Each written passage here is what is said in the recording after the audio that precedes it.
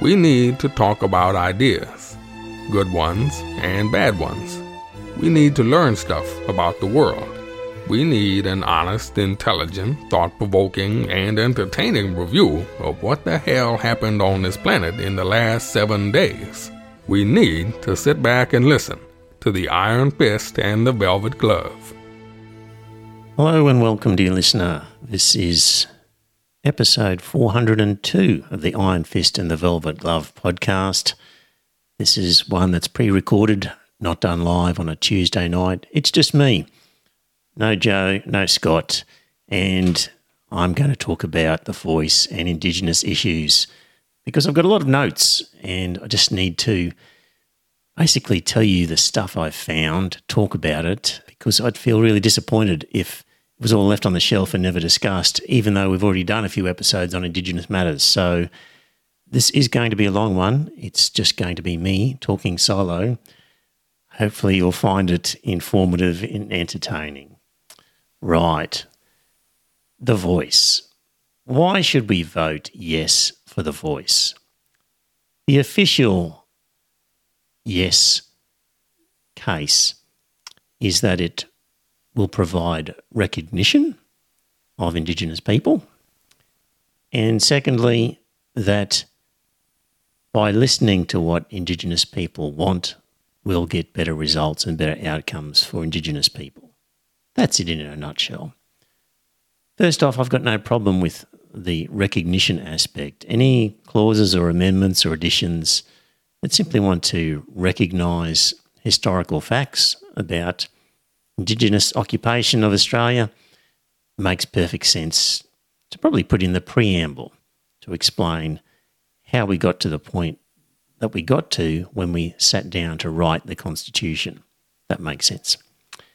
So anything to do with recognition, I'm not really going to be dealing with because I accept that recognition is a good idea, but I would also say that can be done without giving a voice.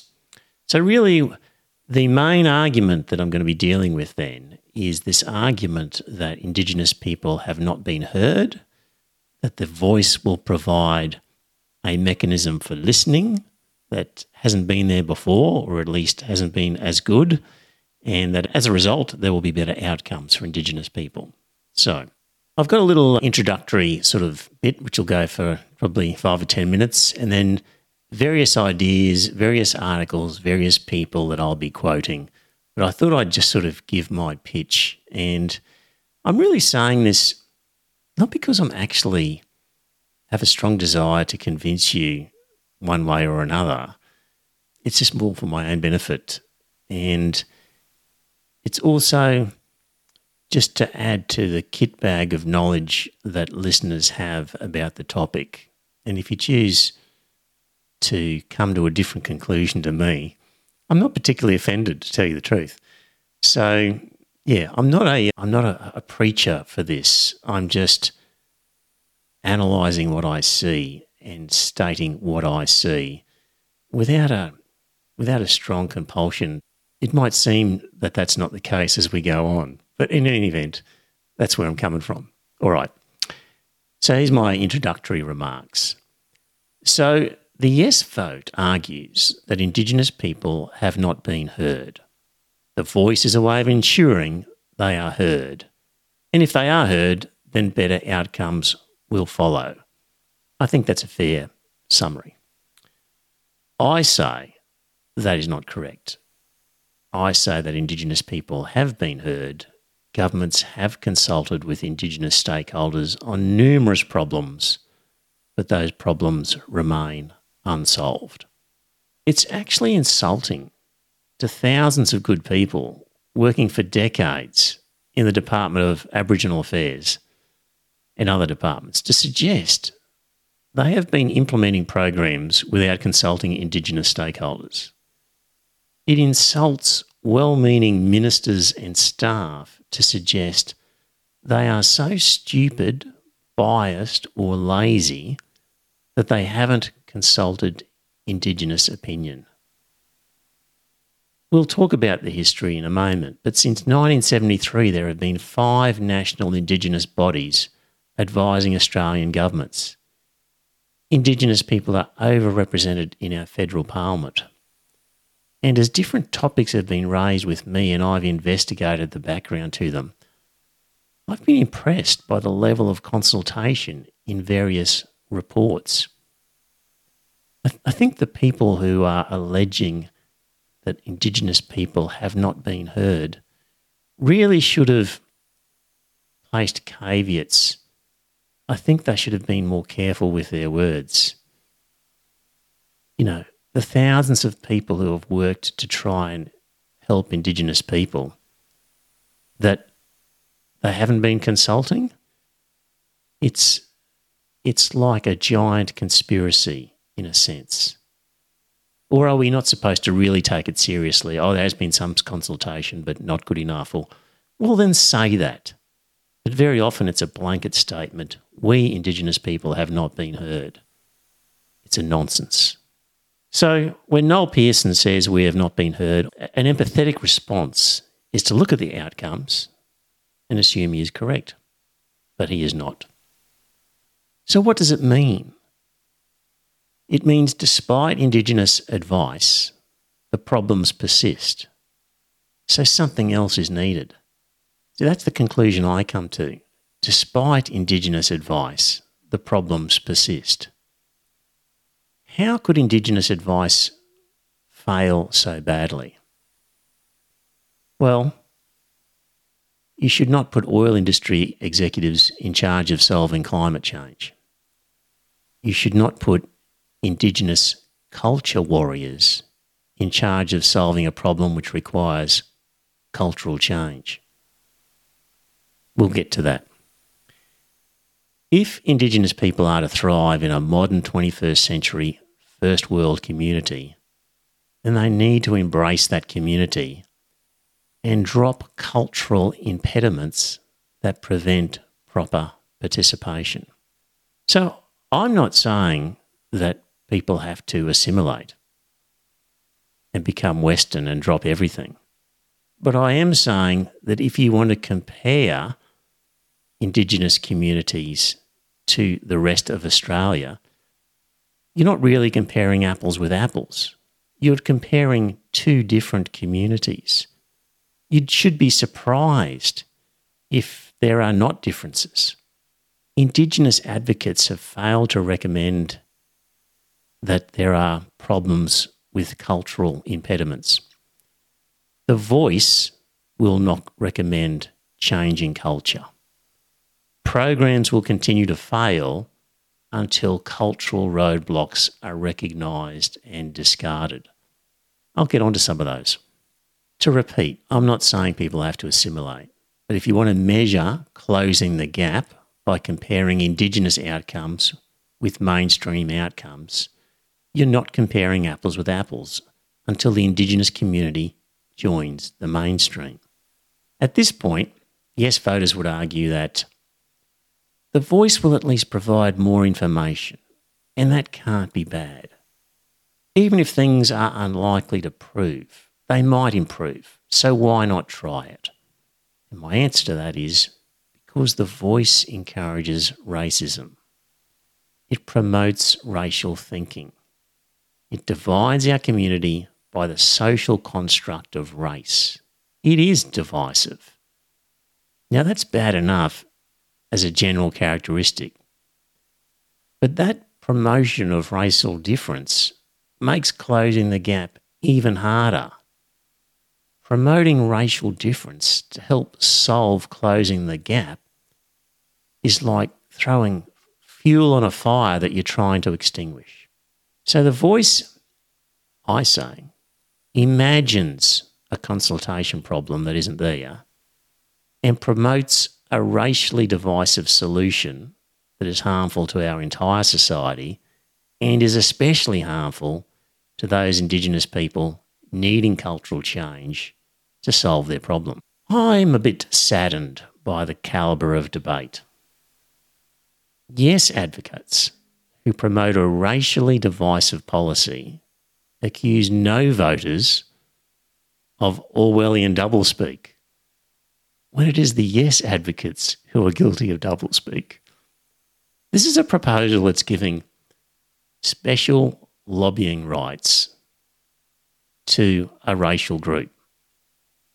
Now, some of those members of that group might be suffering terrible poverty and other circumstances, but this is a right to lobby based on race. Just because you feel sorry for a group doesn't mean you give them whatever they want. I understand people's empathy. I understand people looking at remote, poor communities and thinking, let's just do something, anything. Let's try it even if it probably won't work. Let's just give it a go. But just because you feel sorry for a group doesn't mean you give them whatever they want.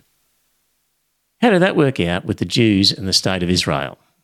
Yes, advocates abhor racism, but often resort to promoting racial difference when justifying their yes vote. It's incredible to me that these people who are critical of racism rely on racism to promote their ideas. Ideas such as Aboriginal people have a special attachment to the land. Indigenous people carry within them a cultural history of 60,000 years. Indigenous people inherit the pain and trauma of their ancestors. Indigenous people know what is best for Indigenous people, as if they all think the same. These are often described as biologically inherited traits as opposed to cultural practices. The wording may not always be that explicit, but it's implied. There's a lot of woo thrown in with this stuff. There's a lot of inherent characteristics ascribed to Indigenous people. These ideas are laced with racism, yet yes advocates can't see it. I highly value universal rights. Equal rights are important to me. When Christians want special privileges or special exemptions, I say no. You all share the same rights. You don't get special rights just because you're a member of a cultural group. And in a previous episode, I gave the example of a thought experiment of an Islamic voice to Parliament. I said perhaps they too could prove a form of racism or xenophobia. Higher incarceration rates for Muslims, poorer income, poorer health outcomes. They too could claim they are not heard and need a voice. And in countering the call for an Islamic voice, I'd be able to say, no, we have an equal rights policy here, no special lobbying rights for cultural or religious groups. Yes, advocates for the Indigenous cause, if ethically consistent, couldn't say that. Because really, if you're voting yes, you're saying cultural groups can get special rights if things are bad enough. All a yes advocate could say to a proposed Islamic voice is, your outcomes at the moment aren't bad enough to justify this. Now, this isn't said as a slippery slope argument. There's no call for an Islamic voice, and I don't think there will be. It's a hypothetical case to demonstrate the principle of consistent ethical and moral positions. So I don't say do nothing.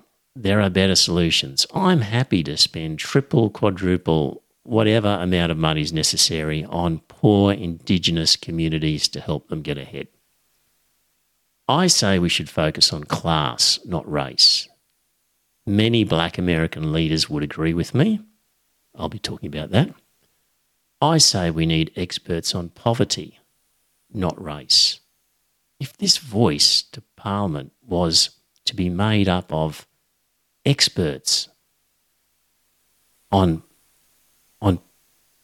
getting people out of poverty, social science experts, other experts regardless of colour, I might be more inclined to agree to it. But this assumption that people of a certain race know what's best for a certain race is a racist idea. It assumes people think the same. Imagine if I tried to speak on behalf of all white people, as if all white people think the same. A big part of the problem is maintaining traditional cultural lifestyles in remote locations. We need experts on changing culture, not experts on maintaining cultural purity. There we go. That was the initial blurb. let's talk about some history so we've got some context for all of this. Since 1973, there have been 5 national Indigenous bodies advising Australian governments. 4 were elected and 1 was appointed. I'm getting all this from Wikipedia, by the way. 1973 to 1976, we had the NACC, the National Aboriginal Consultative Committee. What are we in now, dear listener? So that was 50 years ago. It was the first of the National Indigenous Advisory Bodies, created by the Whitlam government. Its principal function was to advise the Department of Aboriginal Affairs and the Minister on issues of concern to Aboriginal and Torres Strait Islander peoples. That, to me, is a perfectly sensible committee to have. Advising the government on Indigenous affairs, directly advising the Minister for Aboriginal Affairs. Perfectly fine. The NACC saw itself as a legislative body, while the government expected them to be purely advisory. And this, along with other conflicts, led to the end of the organisation. And the Fraser government concluded it hadn't functioned as a consultative committee and had not been effective in providing advice or making its activities known to most Aboriginal people. In 1977, we then had the NACC reconstituted as the National Aboriginal Congress, the NAC.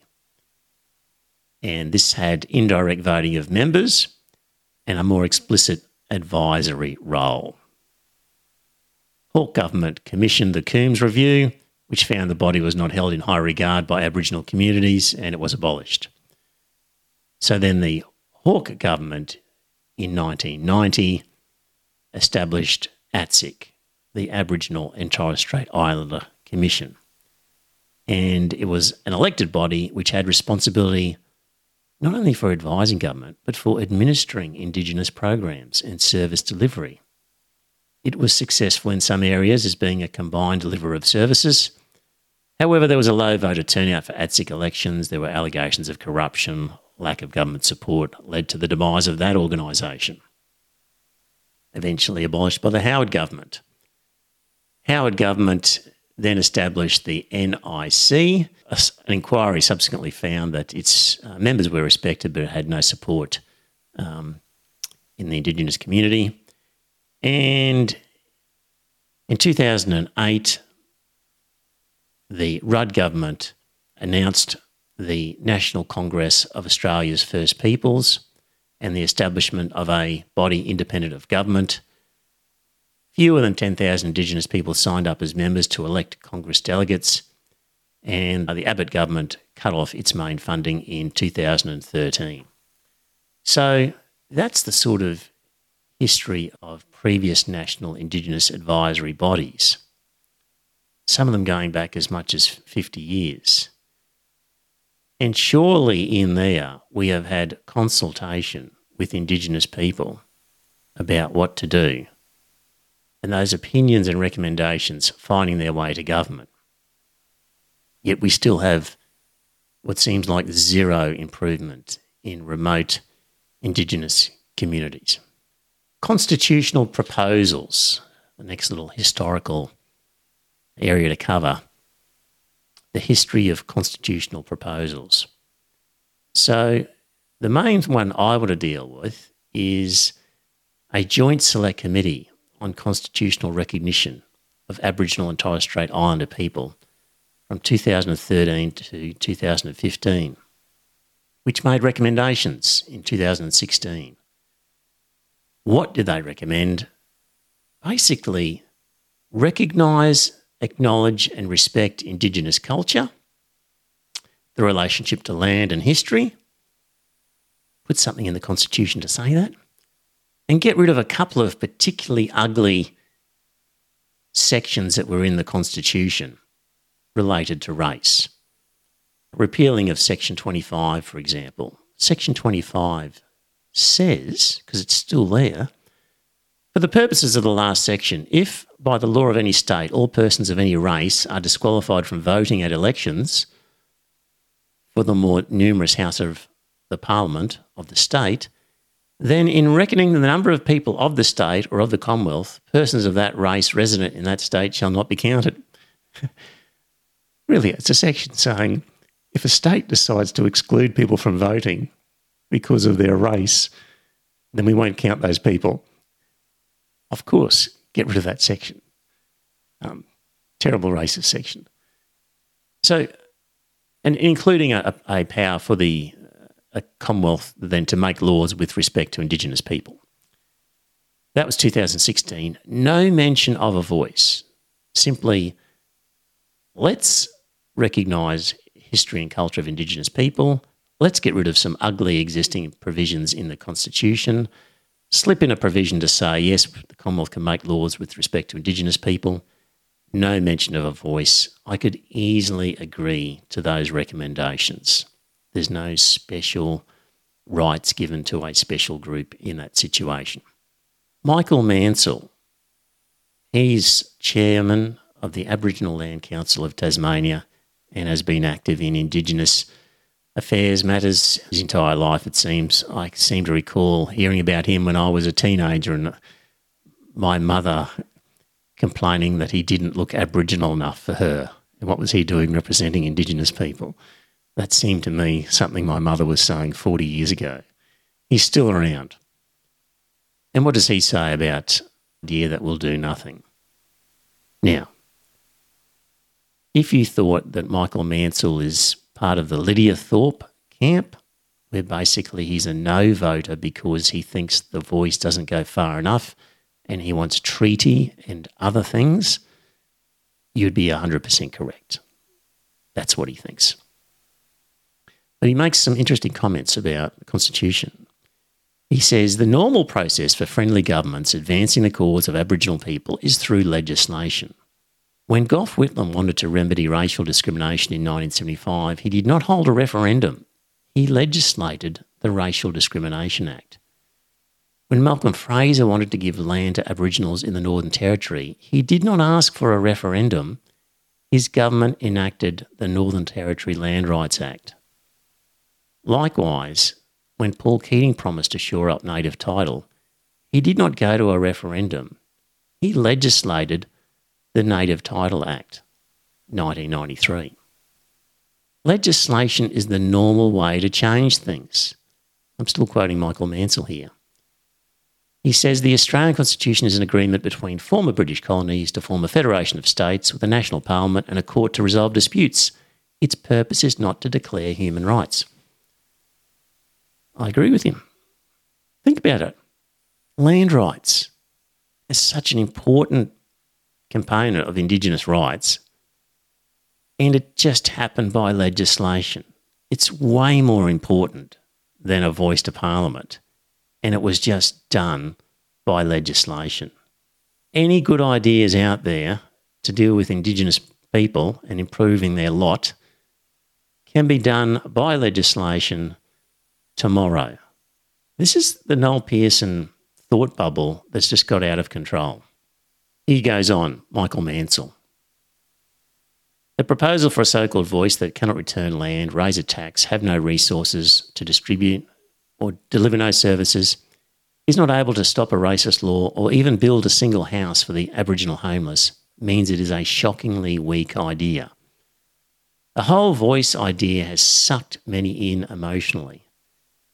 The Yes campaign uses emotion to win over well-meaning people. Think rationally. I'm still quoting Michael Mansell here. It sounds like me to some extent. Think rationally.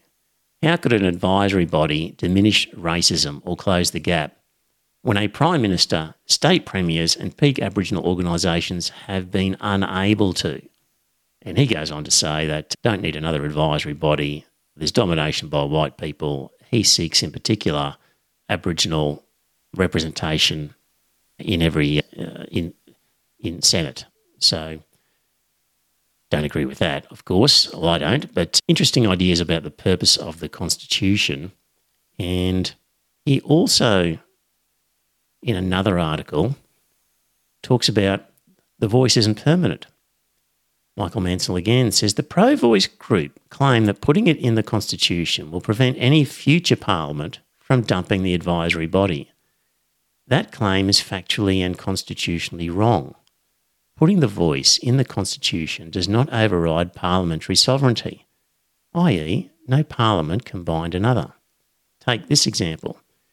The Interstate Commission was set up under Constitutional Section 101, which states, "There shall be an Interstate Commission," blah, blah, blah. The now defunct commission was dumped in 1950, despite the constitutional provision. The same result can apply to the constitutionally entrenched voice. It's not permanent. Dear listener, I haven't heard that argument from anywhere else. That's Michael Mansell talking about it. It seems legit to me. Interesting. You could think about it and say, isn't this just like ATSIC or one of those other groups, but in the Constitution? If I didn't complain about the NACC, the NAC, ATSIC or the National Congress of Australia's First Peoples, then why complain about the voice, which is the same thing, but it's in the Constitution? My answer is it confers rights by putting it in the Constitution, the right to special lobbying privileges. I view sort of groups like ATSIC as advisors to the department. The department would draw up plans, taking into account stakeholder submissions, but charged with acting in the overall benefit of all Australians. With the voice, we may see competing advice to Parliament, and the voice will only be considering what is best for Indigenous Australians. We're setting up a broadcast facility for a group who will push for racial advantage, which will undoubtedly lead to racial division. They're charged with just looking after Aboriginal and Torres Strait Islanders, not Australians overall. So their advice to Parliament is going to have that bias. It's not healthy. So the proposal, we've looked at the history of previous bodies and we've looked at previous constitutional amendments. What are we faced with here?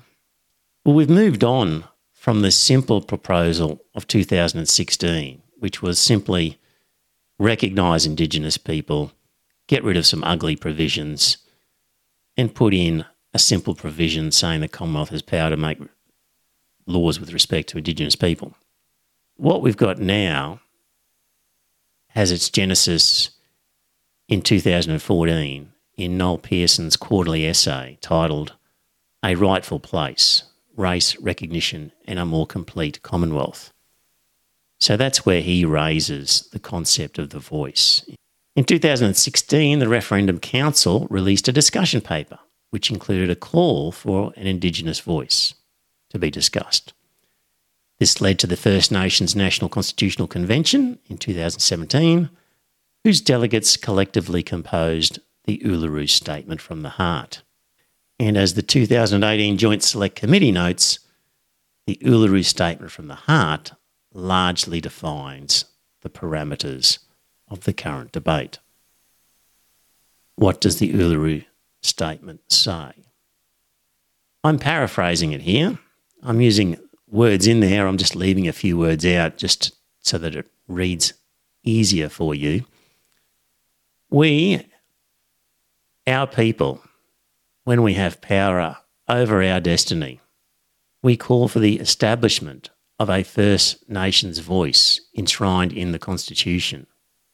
Makarrata captures our aspirations for a fair and truthful relationship with the people of Australia based on justice and self-determination. We seek agreement making between governments and First Nations and truth-telling about our history. So there's a lot of we, Indigenous people, making a relationship with the Government of Australia. It's about a voice which will then lead to treaty and truth-telling. That's what the Uluru Statement's about.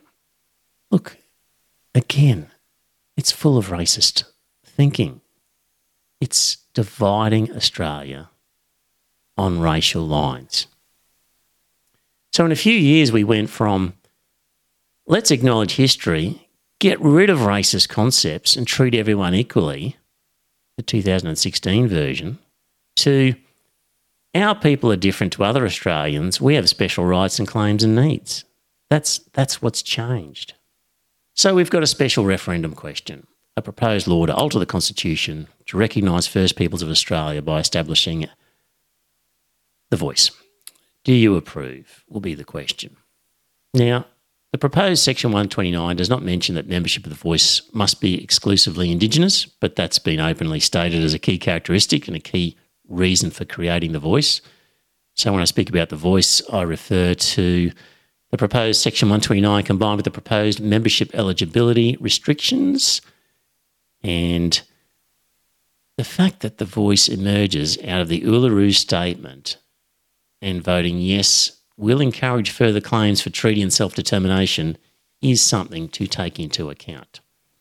It's not just a question of beware the slippery slope. It's the birthplace of the voice, is the Uluru Statement. It's context. It is context about the voice. Let's talk about racism. If you're interested in race, there is a book by Augustine Fuentes called Race, Monogamy and Other Lies They Told You. Interesting book about race.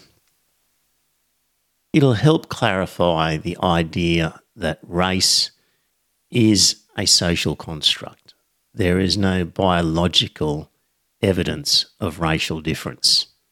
We are what he calls nature nurtural. Nature, of course, is your DNA. Nurture is your environment and culture. So he says we are a synthesis and fusion of nature and nurture. It's just not a product of adding nurture to nature. What we think is normal rarely arises from some inner biological core. Rather, it's usually the result of experiences we've had. Grow up in a headhunting community and you'll think headhunting's normal. We are who we meet. Our social development, schooling, gender acquisition, peer group interactions, and parental and sibling interactions have an enormous impact on shaping our schemata and how our brains and bodies respond to social stimuli. So the way you're nurtured can affect your nature. If you grow up in a little contact society, meaning people don't hug each other very much, and are later immersed in a high contact society, you might feel socially uncomfortable. You will also feel physically uncomfortable. You will have a physical response. Culture helps us to perceive what is good and right, specific to our historical and social context. A cultural construct is a concept or a belief or a social ideology about the world that originates within a particular society and is generally shared by its members. So in the West, the acceptance of the nuclear family as a normal mode of social organisation, whereas in other societies, more extended families might be considered more normal. Cultural constructs are not necessarily stagnant. Things change. For example, gender roles used to be husband worked, wife, housewife, homemaker and mother. That's changed. That cultural construct has changed. It's normal for culture to change. Cultures are not sacrosanct. They're not sacred. Race is not biological. It's a cultural construct. The categories are socially defined. Anyway, that's a bit of an intro to race and the idea of thinking about race. What is racism? According to the Human Rights Commission, racism is the process by which systems and policies, actions and attitudes create inequitable opportunities and outcomes for people based on race. So I say the voice is a racist proposal. It uses race to determine eligibility to certain rights. It divides Australia into racial groups. It relies on the notion that Indigenous people share common opinions by virtue of their race, and that only Indigenous leaders can best collate those opinions and inform the government. And it gives a racial group special representation rights. Now, ironically, the advocates of this racist policy often claim that their opponents are racist.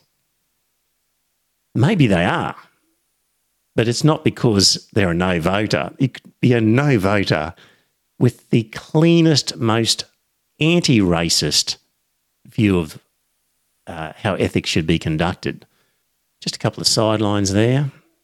Mentioned briefly, I'm uncomfortable with this idea that seems implicit in a lot of the conversation, is that Indigenous people share common opinions by virtue of their race.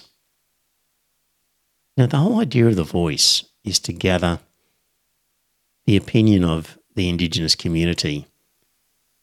And implied in that is an expectation that on things that affect the Indigenous community. And the idea that there'll be an overwhelming consensus quite often in this.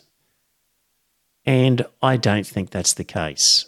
I think across the Indigenous community, there's going to be a much wider spectrum of opinion than people think.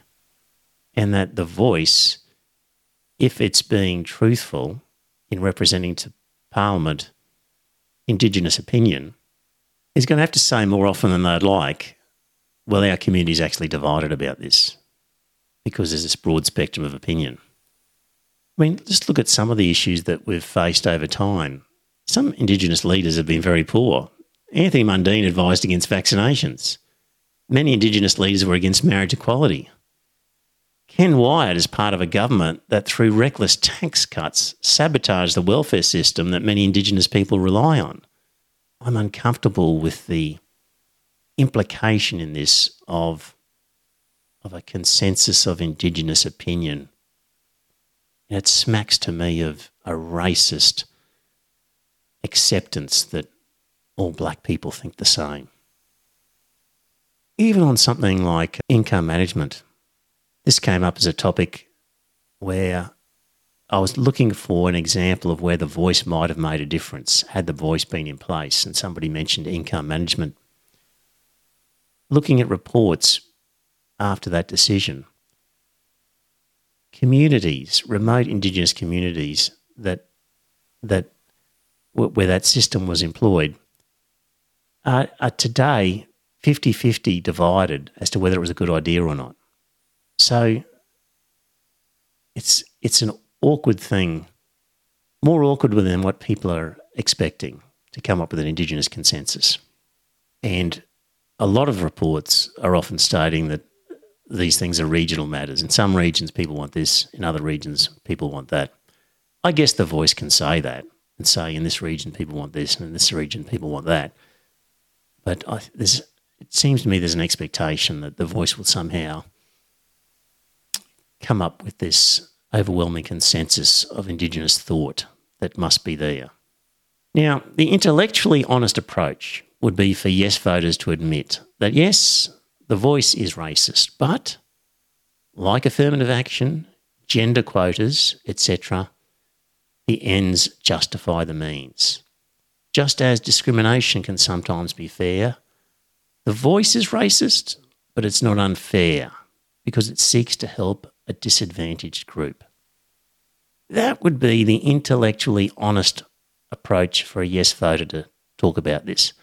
But instead, we get Orwellian doublespeak that the no voters are the racists. Saddens me, the level of debate. So, if somebody was to argue that yes, it's racist, but the ends justify the means, just like with gender quotas and affirmative action, well, do the positives outweigh the negatives? And this is a judgment call, and opinions will vary depending on how you prioritise things. So I acknowledge there are disadvantaged Indigenous people and I want to help them. I believe there are successful, flourishing Indigenous people who do not need special help. Just on that score, in 2012, the Melbourne Writers' Festival, Aboriginal author Marcia Langton was confident to state that there is a growing Aboriginal middle class. Stan Grant said, "We are now in an era where we are seeing second-generation Indigenous PhDs." There are class differences within the Indigenous population. So for me, the key criteria is disadvantage, not indigeneity. I don't care about race. I care about class and disadvantage. I think a lot of Australians voting no think the same. If the voice was to represent the lower class on a colourblind basis, I'd support it. True racists of the Ku Klux Klan type see racial differences as real, inherent, hardwired character differences. Those black people are different. That thinking was used to justify slavery. It's used today to justify inequality. Black people don't like to work hard. Black people don't like to save. These true racists see these problems are inherited characteristics. We've spent several centuries disavowing that notion. Our DNA differences are negligible. Biologically, we're the same. But now, via the politics of identity, the left wants to circle back to those differences. Your racial thinking in the voice is just encouraging racial thinking everywhere then, including from some nasty elements on the right. As Kenan Malik says, we live in an age in which most societies there is moral abhorrence of racism. We also live in an age in which our thinking is saturated with racial ideology in the embrace of difference. The more we despise racial thinking, the more we cling to it. It's like an ideological version of the Stockholm Syndrome. That's the end of the Kenan Malik quote. If the left thinks it's okay to accentuate racial difference for positive reasons, then it can hardly be surprised when the right accentuates those differences for negative reasons. Reopening racial profiling reopens the door to racial thinking and racial discrimination. More by Kenan Malik on racism. Those who call themselves progressive or anti-racist often draw upon ideas that are deeply regressive and rooted in racial ways of thinking, and that the consequences of identity politics and of concepts such as cultural appropriation is to bring about not social justice, but the empowerment of those who would act as gatekeepers to particular communities. Noel Pearson in 2015 said this, "At the moment, for example, we're characterised as a race and it affects our whole psychology, not just the black fellas, the white fellas too, because the white fellas think we're a separate race and treat us as a race, and we ourselves have internalised that. I think the moment we move to recognition of Indigenous First Nations, we'll enter a phase where race will just be a concept from the 19th and 20th century that we put behind us. And we, as blackfellas, won't have this negative idea of race about ourselves, and hopefully the wider community will stop having low expectations of us." This is a concept I've noticed in Noel Pearson's writings and in Marcia Langton's writings where the rights that are being sought are for First Nations peoples rather than for Aboriginal and Torres Strait Islander peoples, because they both know there's no such thing as race. There's racism, but not race. There's no such thing as the Aboriginal Torres Strait Islander race. So they seem to want to talk about Indigenous First Nations, First Peoples, and basically the people who are here first and those who are descended from them as being a better moniker rather than Aboriginal and Torres Strait Islanders, and that somehow this will escape the whole racism problem. I don't see how it does that. More by Kenan Malik on noble savage mistakes in Australia. because he visited Australia and he wrote about it afterwards. The debate about Indigenous peoples seems, at least to me, an outsider, to take place on only two registers. On one hand, silence, on the other, a romanticisation of Indigenous life. It may seem odd to speak of silence in a nation where the issue of Indigenous rights is so prominent in public life, but silence can come in many forms. The affirmation of Indigenous ownership at public events has become little more than a ritual incantation that allows white Australians to assuage guilt without taking the action necessary to challenge racist marginalisation. Equally troubling is the romanticisation. It has become the accepted truth that Indigenous peoples have a culture stretching back 65,000 years. Humans have been on the continent for that long, but no culture extends over such a time span. Today's Indigenous Australians no more have the same relationship to the spiritual tradition of Dreamtime stories as did those first inhabitants than modern Greeks relate to the Iliad in the way their ancient forebears did. The idea of an unbroken, unchanged culture has a flip side that has always animated racists. It was once used to portray Indigenous Australians and other non-white races as primitive and incapable of development. Likewise, with another common claim, the Indigenous people have a special attachment to the land and a unique form of ecological wisdom. This too draws on an old racist trope, a reworking of the noble savage myth. The fact that in contemporary debates such ideas are deployed in support rather than denial of Indigenous rights does not make them more palatable. Still on racist ideas.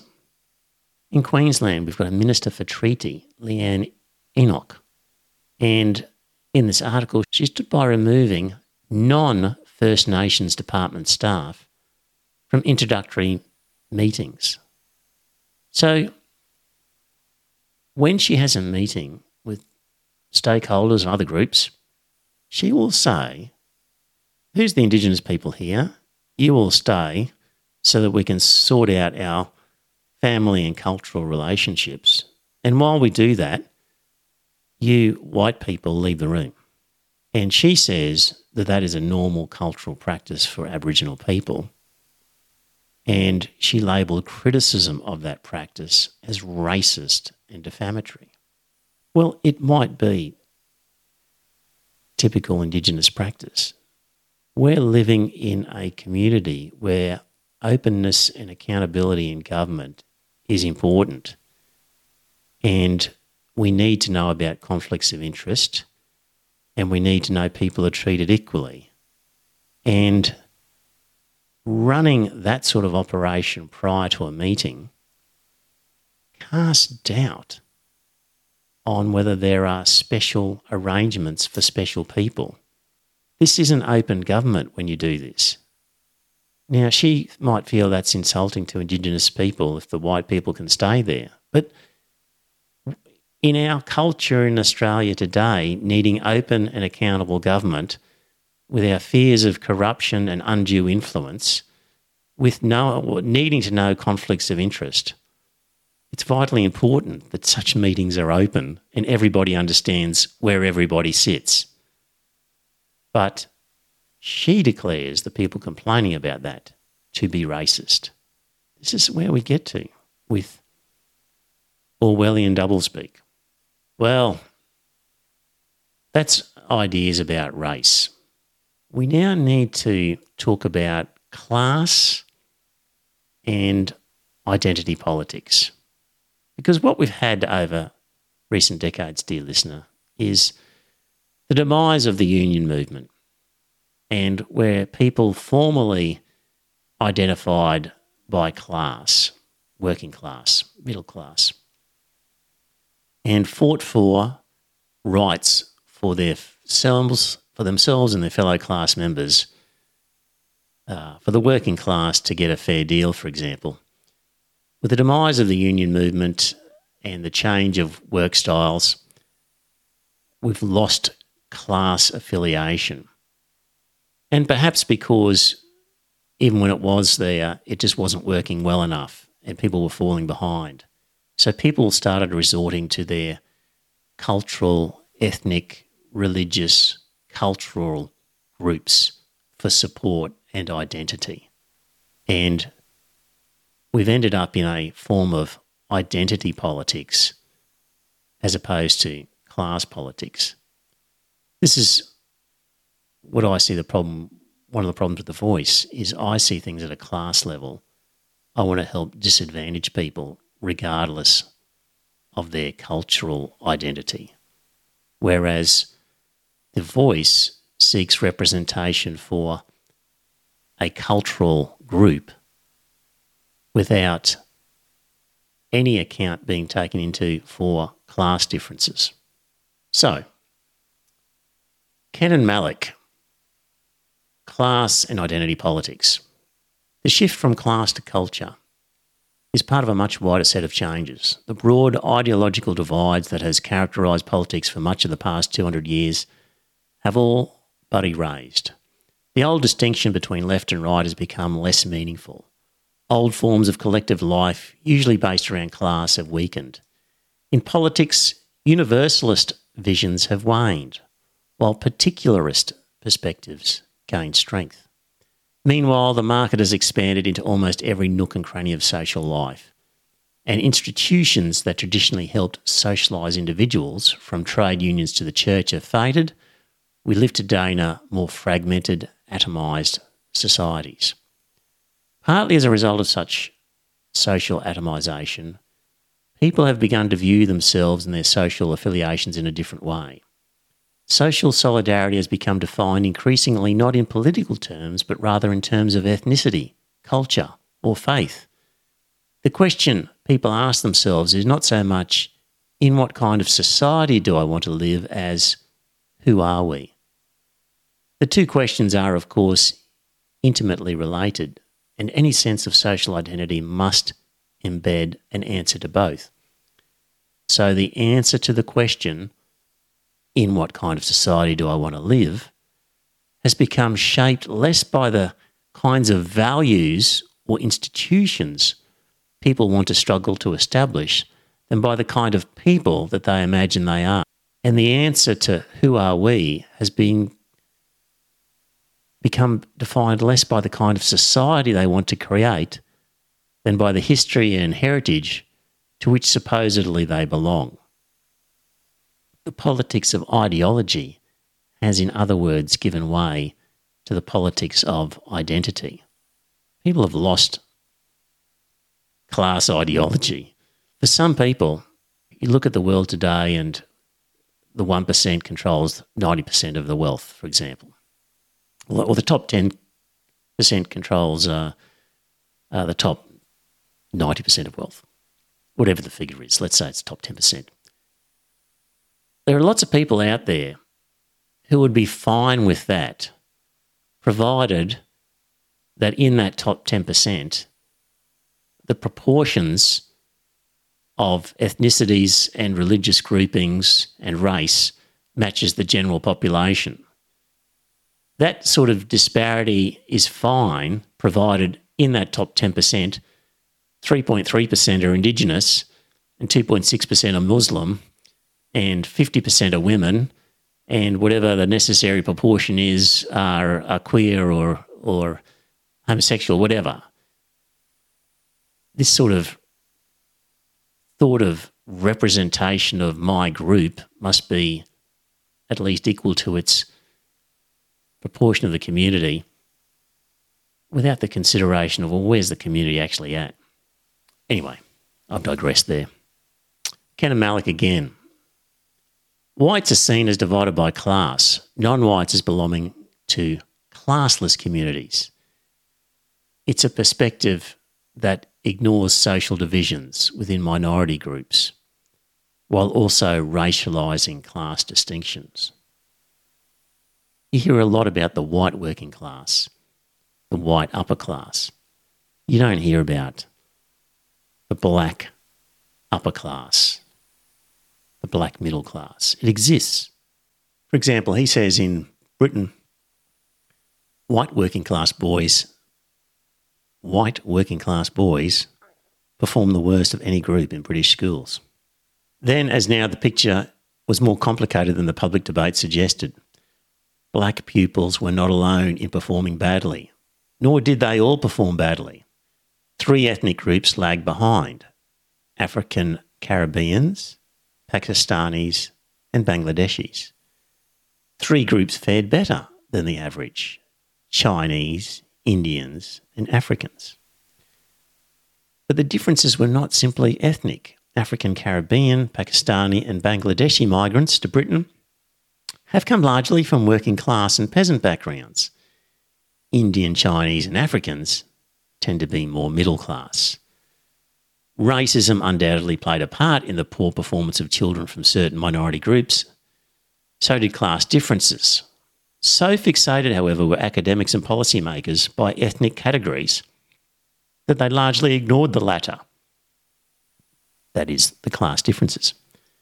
The 2000 Ofsted report, for instance, demonstrated that the impact of social class on school performance was more than twice as great as that of ethnicity. Yet it disregarded its own data and focused almost exclusively on the problems posed by ethnic differences. If we're serious about tackling the problems facing both working class whites and minority groups, it's time we started thinking of the relationship between race and class in a different way. Right. Talking about culture and identity politics, I've got a description from Catherine R. Stimson.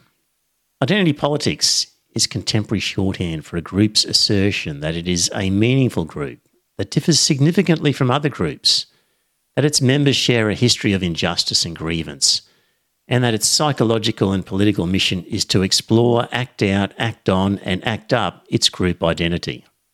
My fixation with class over race, many black activists would agree with me. We have to stop thinking about race and start thinking about class. Well-known black activist leaders like Martin Luther King and Malcolm X would agree with me. So Martin Luther King. His famous statement, judge somebody by the content of their character rather than the colour of their skin. Martin Luther King recognised too that equality meant more than simple civil and political rights. What does it profit a man, he asked, to be able to eat at an integrated lunch counter if he doesn't earn enough money to buy a hamburger and a cup of coffee? In 1967, he launched his Poor People's Campaign, telling a reporter that we are dealing with class issues, the gulf between the haves and the have-nots. More importantly, or relevantly, or just as relevantly, King was about removing the barriers of segregation and of having black people achieve equal rights. It wasn't about black people achieving or gaining special rights. Malcolm X, John Lewis, the chair of the SNCC, recalled a conversation in which Malcolm X talked about the need to shift our focus from race to class. He said this was the root of our problems, not just in America, but all over the world. I've spoken previously on the podcast of Malcolm X's transformation at the latter end of his life. Frantz Fanon would agree with me. Frantz Fanon was born in 1925 and was a hero of the Black Power and Black Panthers movement. But Fanon disagreed with those who promoted negritude. Fanon rejected what he saw as the trapping of black people within a fantasy carapace of culture and history. Fanon rejected the very idea of a single black identity. There is nothing, he maintained, to warrant the assumption that such a thing as Negro people exists, nor do all blacks have a single set of experiences. The Negro is not, he added, any more than the white man. My black skin is not the wrapping of specific values. His solidarity is not with those who share his skin colour, but with all those who share his ideals. Amiri Baraka. The poet and critic Amiri Baraka was a founder of the Black Arts Movement. Baraka shed his nationalism for Marxism in the 1970s. He recognised the dangers of appropriating racial thinking, even for the cause of equal rights. He recognised too the importance of class in any struggle for equality, and he came to realise that simply having black faces in position of power did little to combat racism or empower working class blacks. So there's some famous American black activists. Marcia Langton, she's obviously one of the most prominent people speaking on behalf of The Voice, her and Noel Pearson. She did a lot of work in describing how The Voice would operate. Back in 2012, she said things then at the Melbourne Writers' Festival that seemed to be at odds with her position now.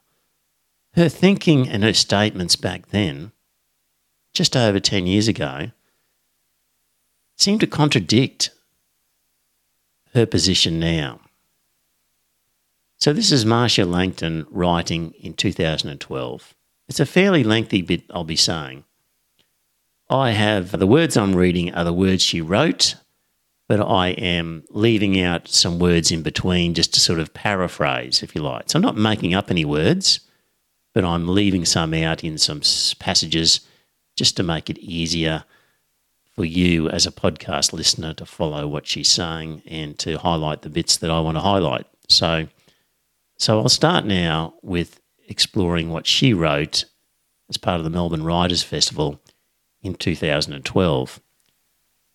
She writes, I want to explore in this chapter the problem of how to recognise Indigenous Australians in the Constitution. I am arguing that defining Aboriginal people as a race, as the Constitution does, sets up the conditions for Indigenous people to be treated not just as different, but exceptional and inherently incapable of joining the Australian polity and society. Nationalist initiatives that have isolated the Aboriginal world from Australian economic and social life. In turn, many Indigenous Australians have developed a sense of entitlement and adopt the mantle of the exceptional Indigene, the subject of special treatments on the grounds of race. This exceptional status involves a degree of self-loathing, dehumanisation, and complicity in racism. It is vital that Aborigines as a race must be replaced with the idea of First Peoples.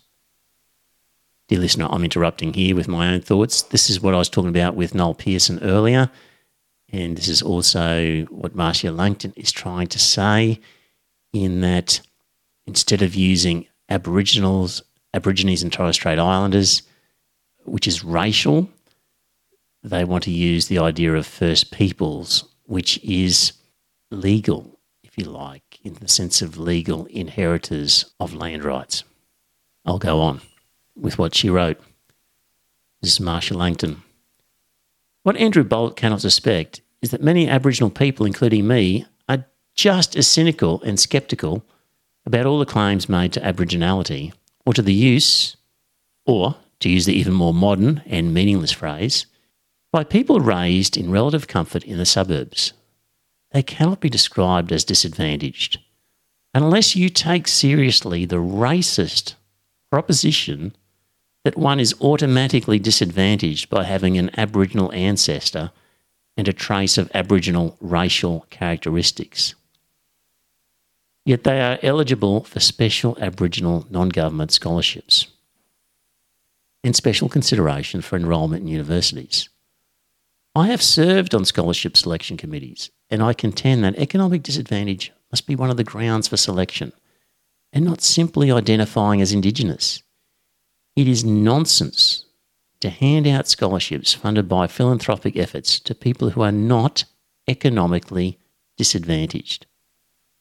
Being descended from an Aboriginal or Torres Strait Islander person who lived before British annexation of our lands is not sufficient reason by itself to hand out money to people who make a claim to being Indigenous. This attitude of entitlement is poisoning Aboriginal society just as much as it is poisoning Australian attitudes to Indigenous people. Now I'm going to interrupt you with my own thoughts. I don't see in the debate that we've had on The Voice any nuance from yes voters about class distinctions within Australian Indigenous community. These are rights given to all Indigenous people to lobby. It's always framed as the Indigenous community. It's never the poor Indigenous community, the disadvantaged Indigenous community, as distinct from the advantaged, well-to-do Indigenous community. It's a big part of my problem with this proposal is there's no class distinction in it at all.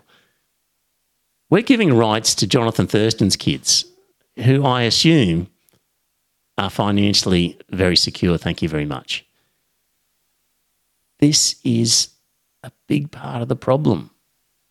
She's, in this essay, recognising how scholarships and whatnot shouldn't be granted to Indigenous people. Well, just being Indigenous isn't enough. It should be disadvantaged.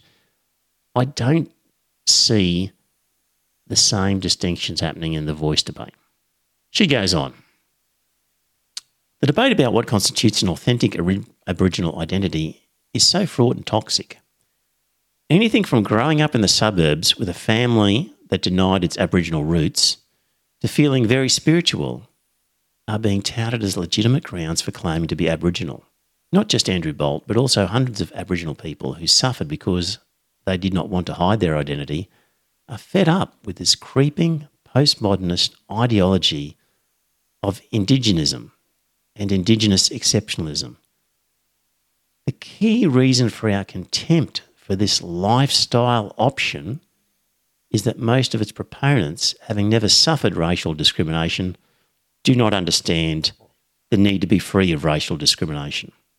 So she's making the point there that just growing up, if you grew up in the suburbs with a family that denied its Aboriginal roots, she questions whether you can be an authentic Aboriginal person.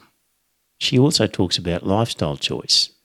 I know Tony Abbott was criticised heavily for saying ascribing to an Indigenous culture was a lifestyle choice, and people held him down. Marcia Langton in this essay seems to me to be saying that for some people it can indeed be a lifestyle choice. She goes on to say that, now this is back in 2000, our proposed bill to alter the Constitution that we should put to the Australian people is as follows. The Commonwealth shall not discriminate on the grounds of race. And that doesn't stop the Commonwealth from making laws, overcoming disadvantage, ameliorating the effects of past discrimination. And she says, so that's like a fairly simple proposal, that they want in the Constitution something to allow the government, to make it clear the government has the power to make laws that do discriminate if it's for overcoming disadvantage or ameliorating the effects of past discrimination. She goes on to talk about that, to say that there was one problem that Noel Pearson raised, the problem of how to gauge the progress in removing disadvantage and thereby remove from legislation the special measures designed to address them once the goals were achieved. This is an absolutely necessary part of the puzzle. We must address this problem in order to remove the scourge of racism from the constitutional wheels of our social machine.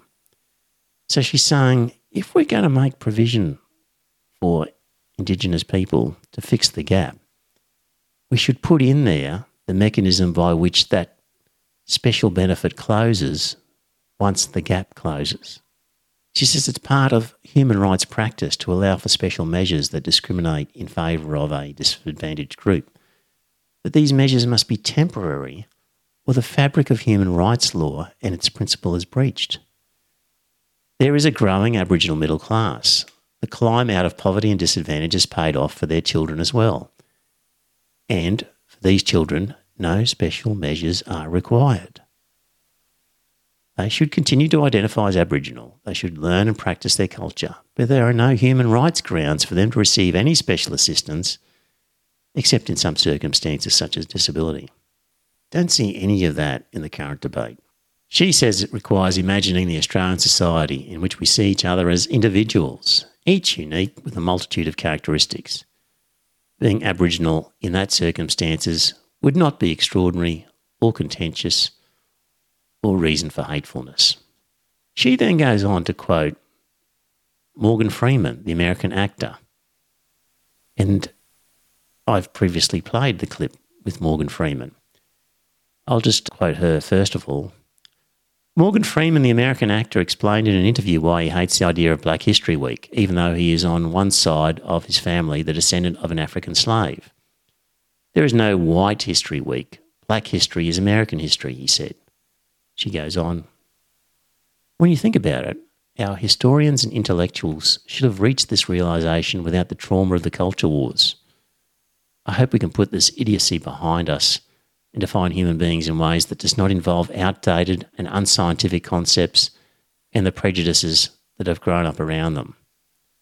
Can't believe you would write such an essay and then 10 years later be calling for a voice which makes no reference to class and disadvantage and gives broad lobbying rights to Indigenous people, many of whom have no special, are not suffering any particular disadvantage. But there you go. Here's the clip from Morgan Freeman. Black History Month you find ridiculous. Why? You're going to relegate my history to a month? Oh, come on. What do you do with yours? Which month is White History Month? No, well, come on, tell me. Well, I'm Jewish. Okay, which month is Jewish History Month? There isn't one. Oh, why not? Yeah. Do you want one? No. I don't either. I don't want a Black History Month. Black history is American history. How are we going to get rid of racism? Stop talking about it. I'm going to stop calling you a white man. Yeah. And I'm going to ask you to stop calling me a black man. I know you as Mike Wallace. You know me as Morgan Freeman. I just want to talk about this. I just want to circle back to the argument that Indigenous people are not heard. We are not heard is the claim. We need to be heard. The voice will fix that. But we are not heard. When measuring the gap, everyone compares poverty, incarceration, education rates of Indigenous people, bearing in mind their percentage of the population. Indigenous people are either overrepresented or underrepresented. Typically overrepresented in incarceration rates, underrepresented when it comes to high sort of income levels, for example. It's a comparison between, Indigenous people are, for example, 3.3% of the population, but make up over 10% of the incarcerated people. That sort of statistic is trotted out, and with good reason. But that statistical method is thrown out the window when it comes to the voice and Indigenous representation in federal parliament. The 2022 Australian federal election resulted in a record 11 Aboriginal parliamentarians, representing 4.8% of all parliamentarians, which is higher than the Indigenous Australian population of 3.3%. So the first point of call in a democracy as to whether you're being heard is, are there people in Parliament like you who are able to inform the Parliament and their colleagues about your experience? Well, 4.8% of them are. That's a good rate of representation. Sometimes when you listen to these debates, if you came from overseas or from outer space and were plopped in the middle of this debate, you would swear that Indigenous people didn't get a vote, is sometimes how it's described. So what do we think those 11 Aboriginal parliamentarians are doing when they're in Parliament? What do you think they're doing there? Of course they're going to be passing on thoughts of their constituents, who will include Indigenous people.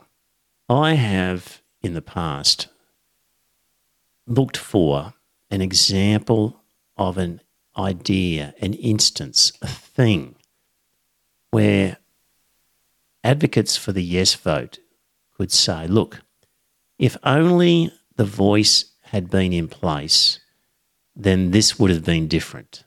We would have had a better outcome, given that the role of the voice is to notify Parliament of Indigenous opinion. It's really looking for things where the Parliament did not know what Indigenous people wanted when it came to a certain issue. And if only the voice had been there to tell the Parliament, money could have been saved, better outcomes could have been achieved, pain avoided, happiness perhaps achieved. And I mentioned before that during the podcast, somebody mentioned the income management, which was introduced in response to the findings of an inquiry into sexual violence against Indigenous children in 2007. But when I investigated that and looked into it, reports that were retrospective were indicating that the Indigenous community was split as to whether they approved or disapproved of the program. And that's touted as an example where the voice would have said, oh, well, we definitely shouldn't do that program. But depending on the community, that may not be what the community's opinion was or even still is.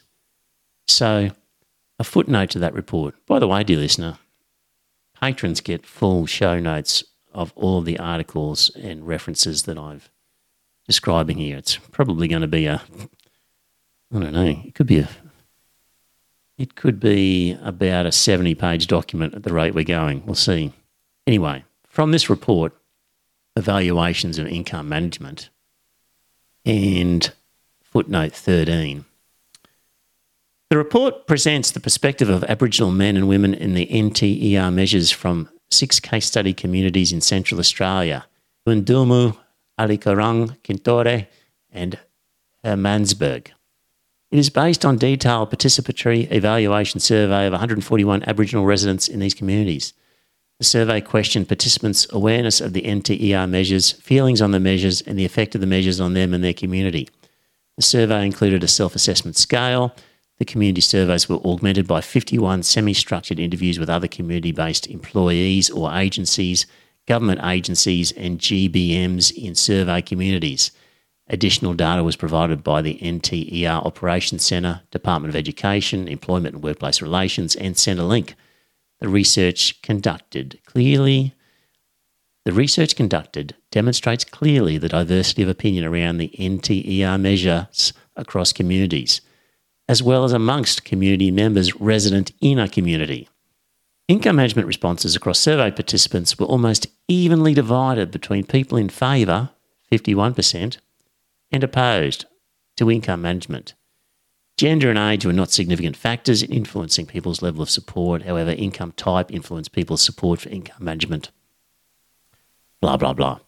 After one of my episodes, I was emailed by a listener called Andrew, and he accused me of being ignorant, and he referred to my call out for one of these examples of something that would have been different had the voice been in place. And he said that there was a $1 million wasted in Central Australia on a market garden. So I emailed him back and said, well, what's the story about the market garden? Give me a link. And he responded and he said that there was a Zoom meeting with a university. Let's see which one it was. Anyway, it was a university. It was a panel discussion. There was an artist from Central Australia told the story. Andrew thinks it was Sally Scales, and indeed it was. It was held at Australian National University, ANU. Mark Kenny hosted it, various people on the panel. And so I found it on YouTube. I think you might have sent me the clip from YouTube. And I'm going to play you now what Sally Scales said at the 1 hour, 10 minute mark of that clip. Talking about realistic changes in a community, like I was 19 when our communities asked for food security changes in our regional and remote communities. Now, the APY Lounge is 18 hours from Adelaide. It's 9 hours from Alice Springs. Our food comes from Adelaide. 14 years ago, an iceberg lettuce was costing $14.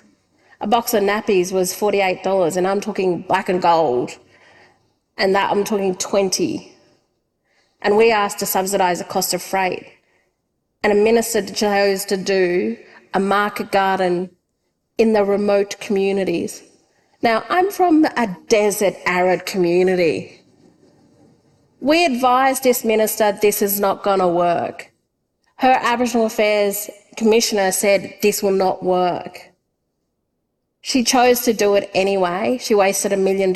We were asking for $500,000 over 5 years. So in it she says, I'm from a desert community and we advise this minister it's not going to work. Her Aboriginal Affairs Commissioner said this will not work. Blah, blah, blah. So what Sally Scales is saying is that the minister was told it's not going to work, and the Aboriginal Affairs Commissioner was told this will not work. That's the whole point of what we're talking about here is, will the government know something that they didn't know before? So this is an example, actually, of where Indigenous people were heard. She admits they were heard. It's just that the minister decided to do something different to what their advice was. Now, that's what's going to happen with the Voice as well. So this was hardly an argument in favour of the Voice. It was an example of how actually Indigenous people have access to the minister to advise the minister of their opinion, and then guess what? The minister will sometimes ignore them. That's what's going to happen with the Voice. This was not an argument in favour of showing how the Voice would create a different result. I'm still waiting on one.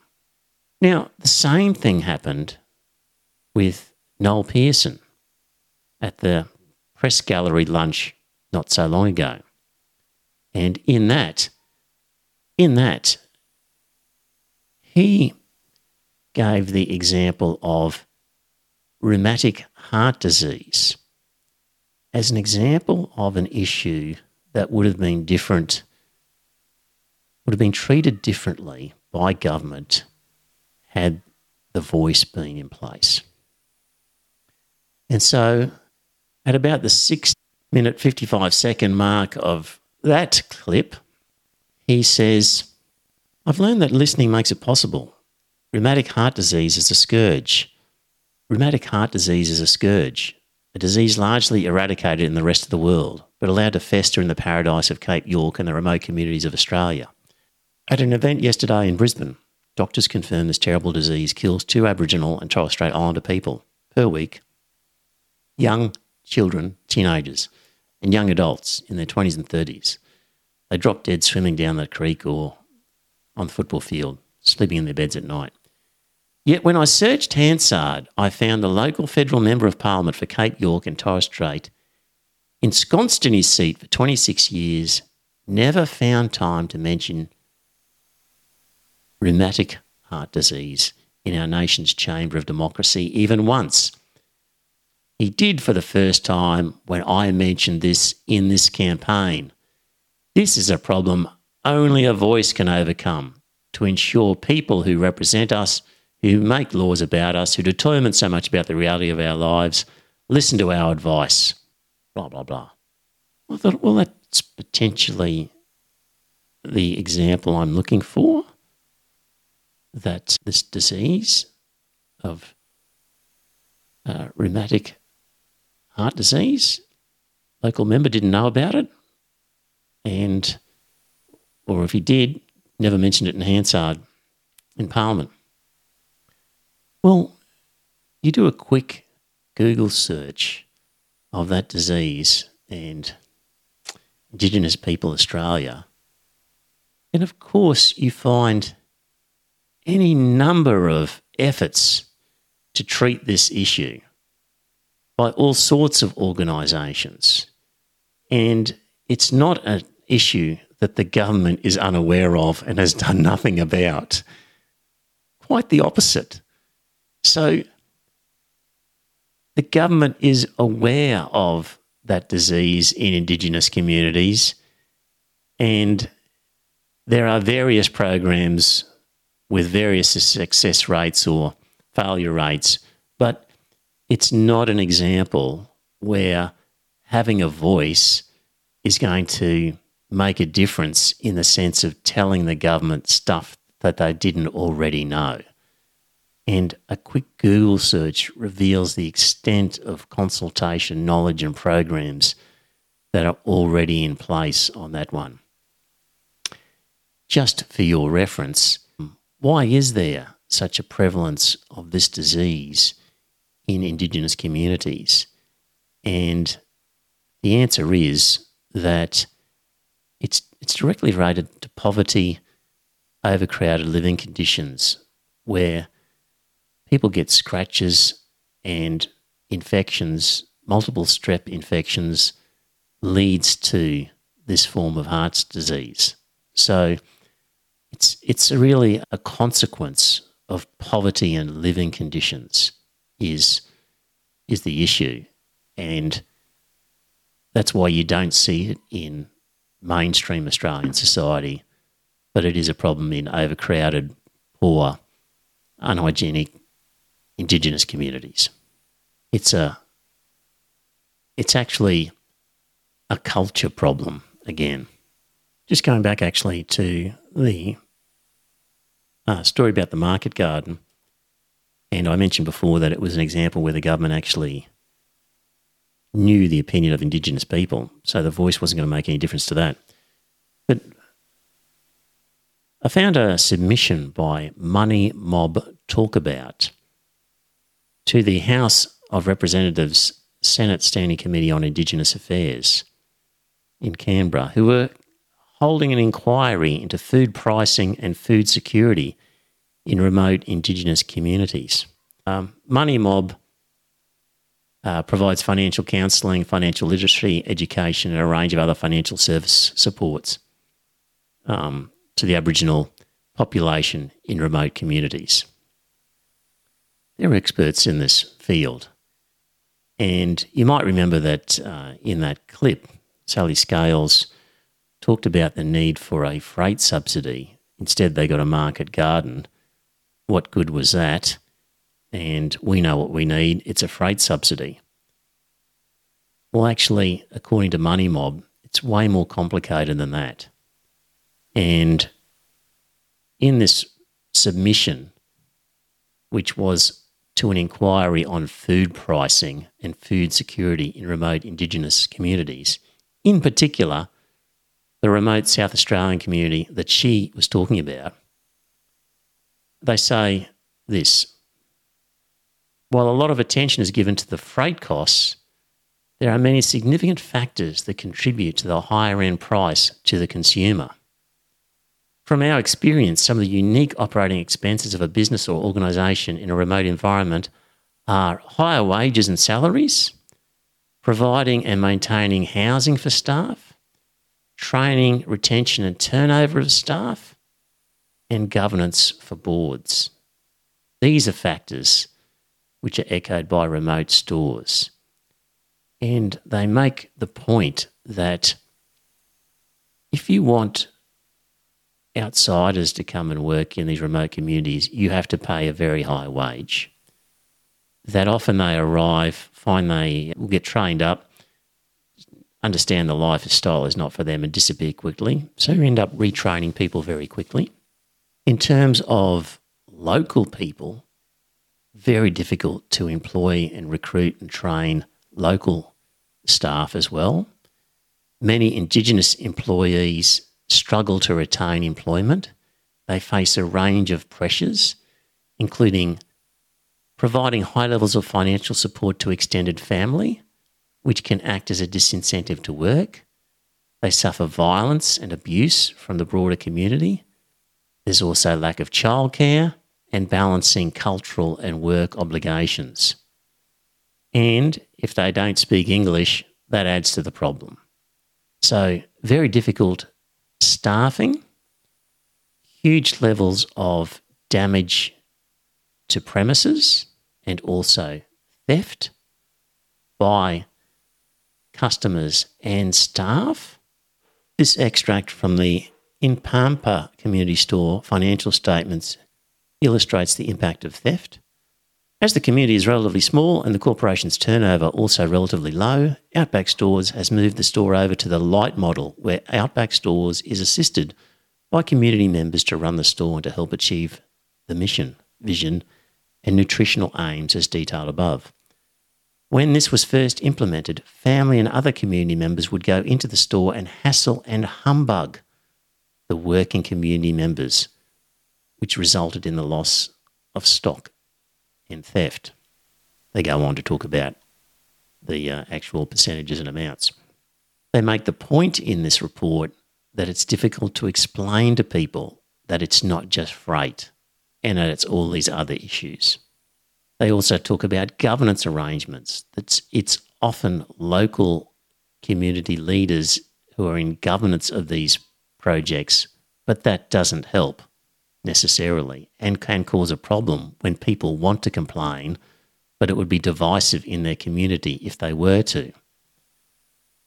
They also point out that their buying power is not like a Coles or a Woolworths, so they purchase through Metcash, which means they don't have the buying power of Coles or Woolworths, so the prices are going to necessarily be higher as well. And they talk about poverty and cultural factors influencing consumption. And quoting from the report, Indigenous consumers living in remote communities do not have the same shopping behaviours as consumers in regional, urban and metropolitan areas.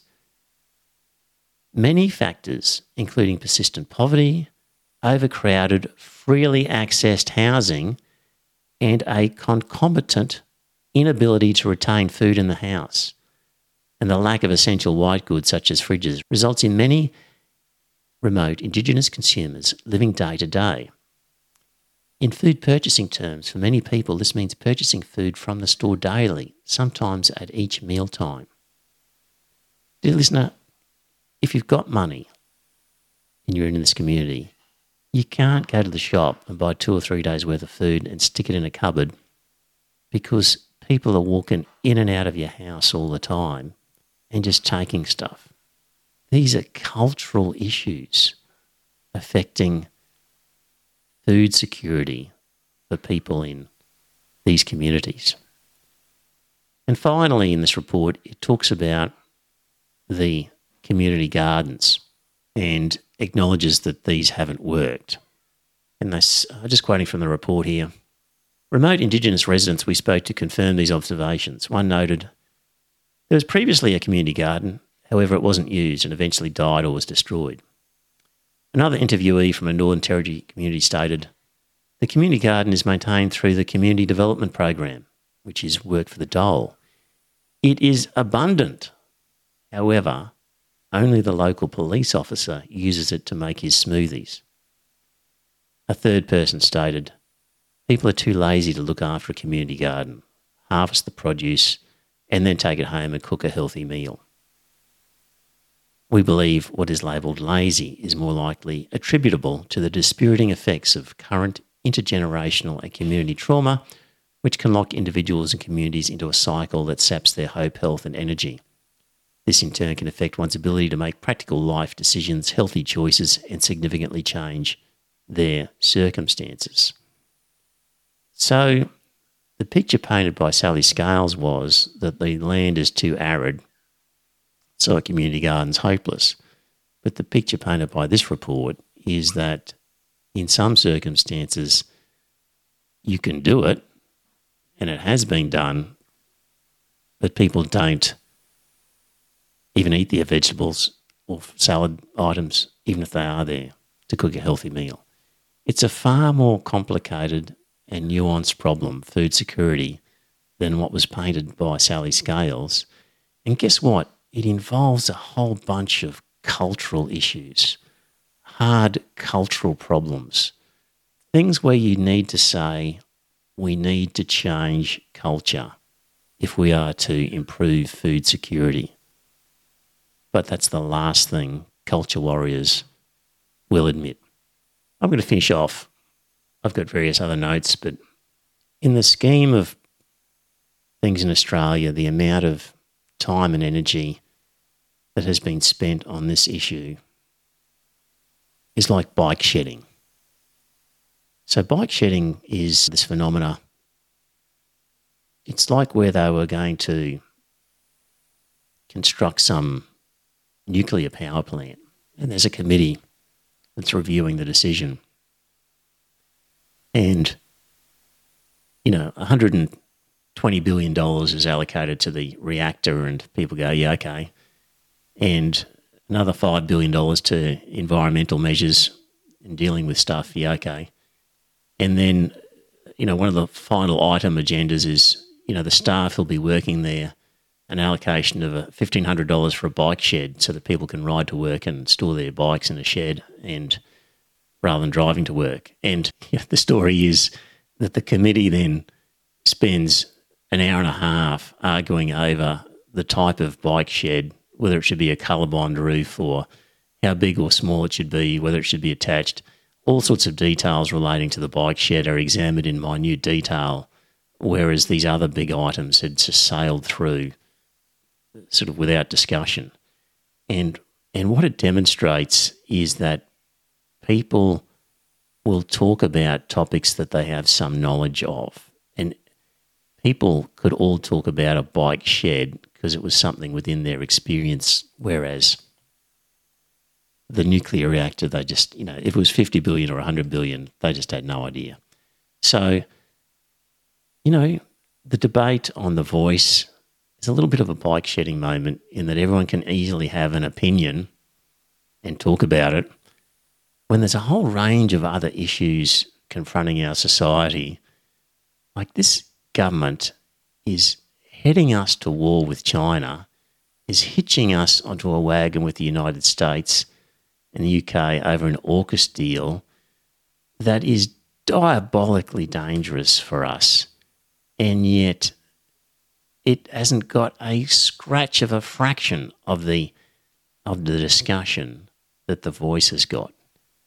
And there are other issues in terms of, economics and inequality in this community. People still think trickle down actually works. But you know what? Foreign affairs, geopolitical stuff, economics, currency, interest rates, too hard. So nobody talks about them. But they're the important things. And we're fluffing around on what should really be a minor administrative matter in the Department of Aboriginal Affairs. This is just typical of the left, what's left of it. I mean, Labor's not a left-wing party anymore, but the left as a movement can talk about voluntary assisted dying, abortion rights, marriage equality, simple things like that. We've got some of that up in recent times, but only because it coincides with a libertarian right-wing view of freedom of the individual. There's no hard intellectual left arguments explaining, promoting complicated, hard ideas that people need to get their head around. We just muck around with this voice rubbish. And I've done the same for nearly 2 hours here. There we go. If you're a patron, you'll get a PDF that you can access 40 pages of notes from the articles I've quoted. That's all I've got to say on Indigenous matters for quite a while. Talk to you next time. Bye for now.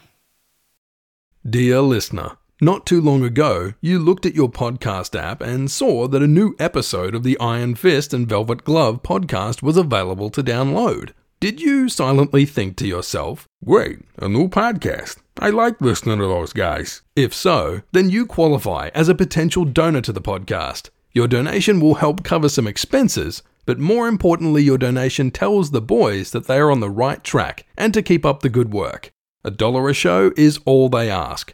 Go to their website at ironfistvelvetglove.com.au and click on the donations link.